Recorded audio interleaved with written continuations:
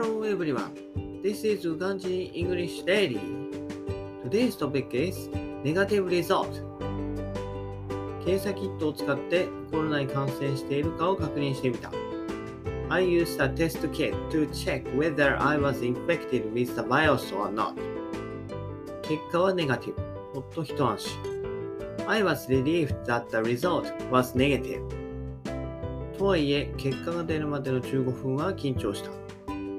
However, it took about 15 minutes to show the result, so I was nervous while waiting.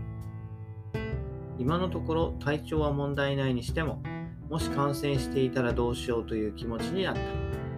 Even though I have been feeling good so far, I was worried if I had gotten infected. 翌朝、もう一度テストしてみたが、やはりネガティブだったので、感染はなかったと言えるだろう。Just in case, I retested using the test kit the next day after, and it also showed a negative result. I don't think I contracted the virus.